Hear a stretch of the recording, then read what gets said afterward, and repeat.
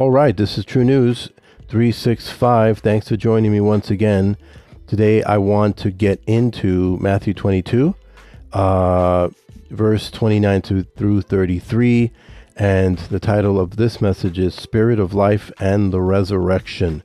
Spirit of Life and the Resurrection. Okay? Oftentimes we talk about what is that going to look like when we are resurrected. And I think when we hear what happens when we die, what exactly is going to happen? How is it going to be consciously experiential to us once we die? Some people, I've always thought that it's like kind of like having one last nap or going to bed and then waking up in the resurrection at some point. Like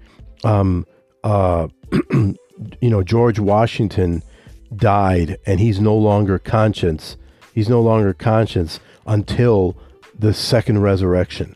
You see what I'm saying? Until the second resurrection, he's no longer conscious. He's sleeping. He's passing through all of this stuff, right? He's no longer conscious anywhere. But there are people that believe that we are conscious. Some people actually believe that we're in heaven looking down, at the people that are down here. That's more of a Catholic understanding of things. But Protestants, I think, typically believe that some people believe in a more eschatological viewpoint where we feel like we are now in the presence of God without, fully understanding what that's like. But some people believe, no, that's just for those who in the book of Revelation had been persecuted or put to death by the Antichrist. So there's a lot of speculation. There's a lot of back and forth on that. And sometimes we want to know, what does that mean? I have to say that the idea of what that means, if one finds themselves in a certain confidence as to what they truly believe biblically and scripturally as to what actually happens, can actually offer plenty of power. Of course, unless you believe that, like an atheist, that you just cease to exist or whatever, then you really don't have any bottom line hope for your future. You have no future. You're just going to disappear or be annihilated, as some people believe. But for the believer, what exactly happens has been a curiosity for the longest time, and where to find this in the scriptures and where to kind of get these ideas. Now, I'm sure that there are plenty of other places around that we can get hints and we can get ideas and come up with our speculations as to decide what exactly happens after we die consciously. We know that there's a second resurrection. We believe in the resurrection if we are Orthodox Christians, but if we're biblical Christians. But exactly what is that going to be like? That's oftentimes what people like to talk about. And so I believe I can find it here in Matthew 22. But before I do that, I want to go back to Paul in the first chapter of Philippians, where he talks about this. He goes, for me to live is Christ, and to die is gain. So let's go back there out of the Legacy Standard Bible translation, Ephesians chapter 1, and I'll start in he's talking about how there are people that are that the gospel is progressing, whether by false pretense of bad pretense or in truth. And he says either way Christ is proclaimed. And then he goes, yes, I will rejoice, for I know that this will turn out for my salvation through your prayers and the provision of the Spirit of Jesus Christ, according to my earnest expectation and hope, that I will not be put to shame in anything, but that with all boldness Christ even now, as always, be magnified in my body, whether by life or by death.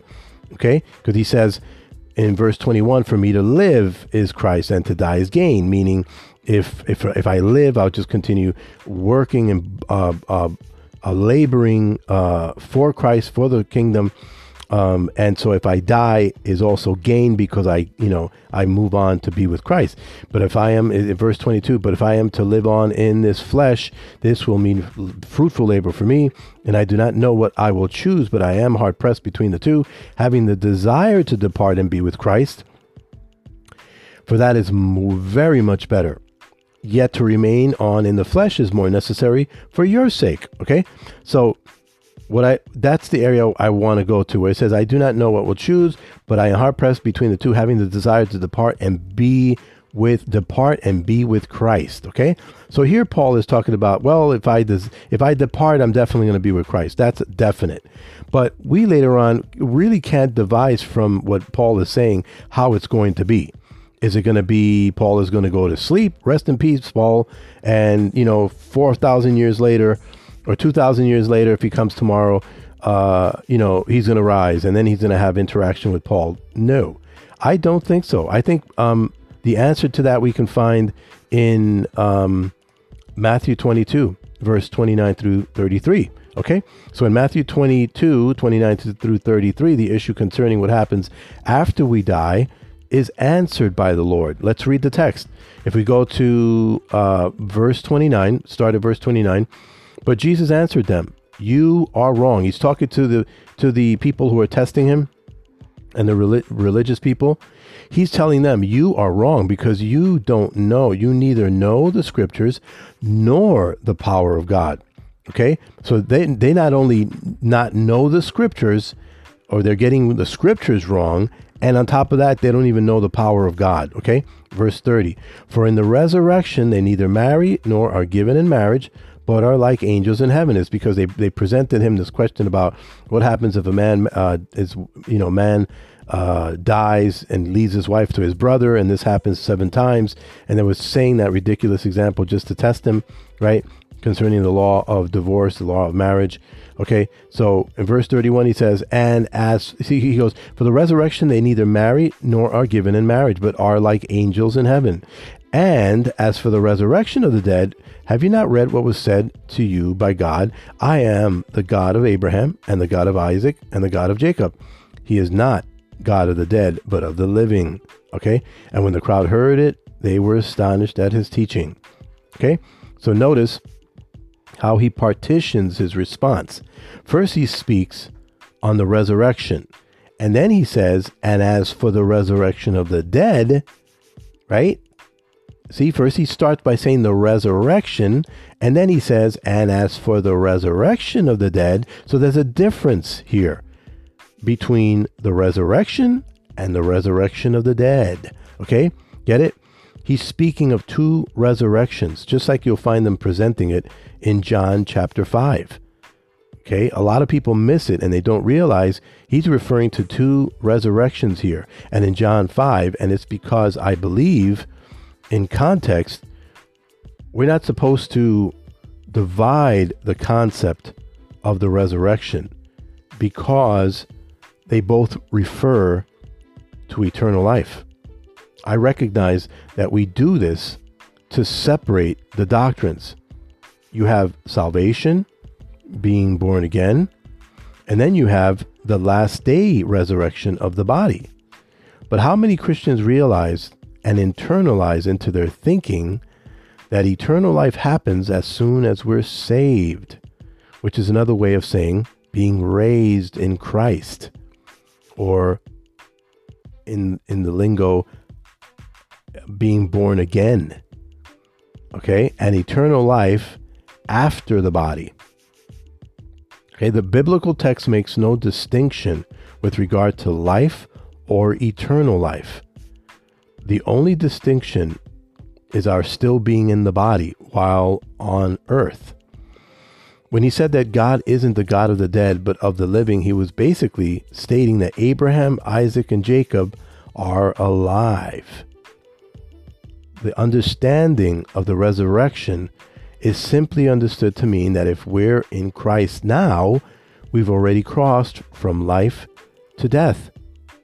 As per 1 John 3:14, 2 Corinthians 5:17, Galatians 6:15, and others.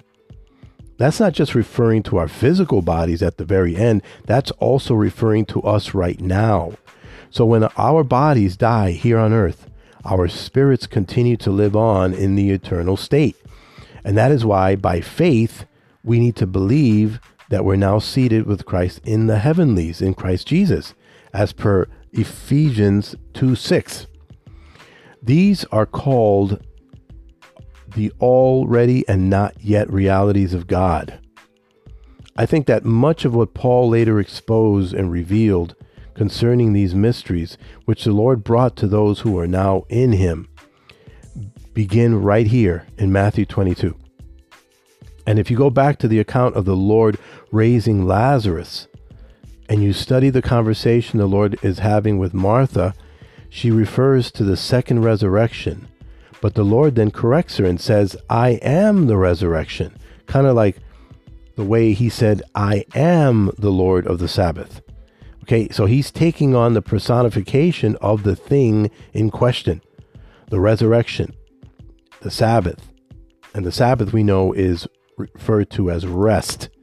Okay, rest, the rest. And the resurrection is referring to salvation. So he is that thing. He is the resurrection, and pretty much stating that if I'm here, resurrection, salvation is here. If I'm here, rest or Sabbath is here. Get it? So resurrection isn't just the resurrection of our bodies in the end time. It's the resurrection of our souls, our beings, our persons. And that life in the spirit begins now. And that's where we get all that incredibly beautiful language concerning faith, which we should all meditate on daily over and over and over again. Now faith, this is Hebrews 11:1. Now faith is the assurance of things hoped for, the conviction of things not seen. And I always like to point out that the operative words here are assurance and conviction. Assurance and conviction. Okay, 1 Peter 1:8. And though you have not seen him, you love him.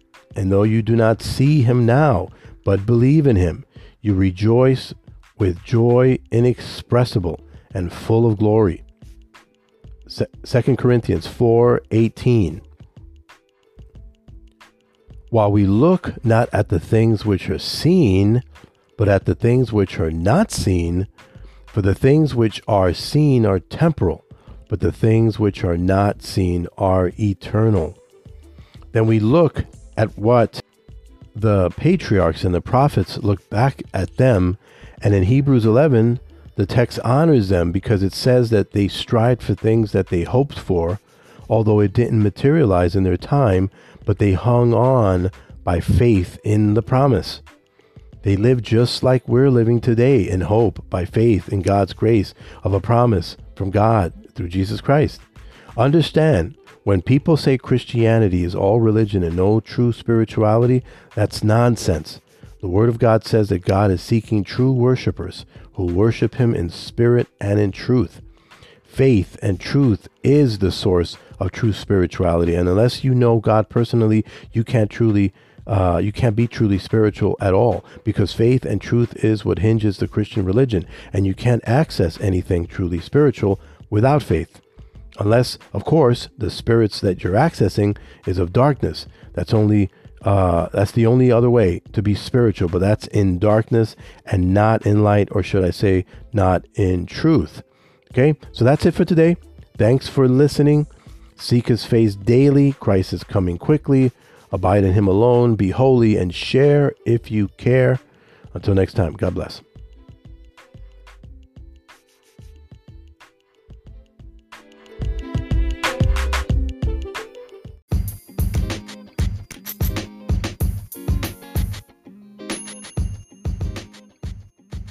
Thanks again for listening to True News 365.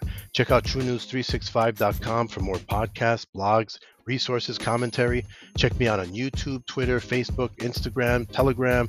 And until next time, let's keep the faith moving forward and ignite the power of truth with the Word of God to our neighbors and the rest of the world in Christ's name. God bless.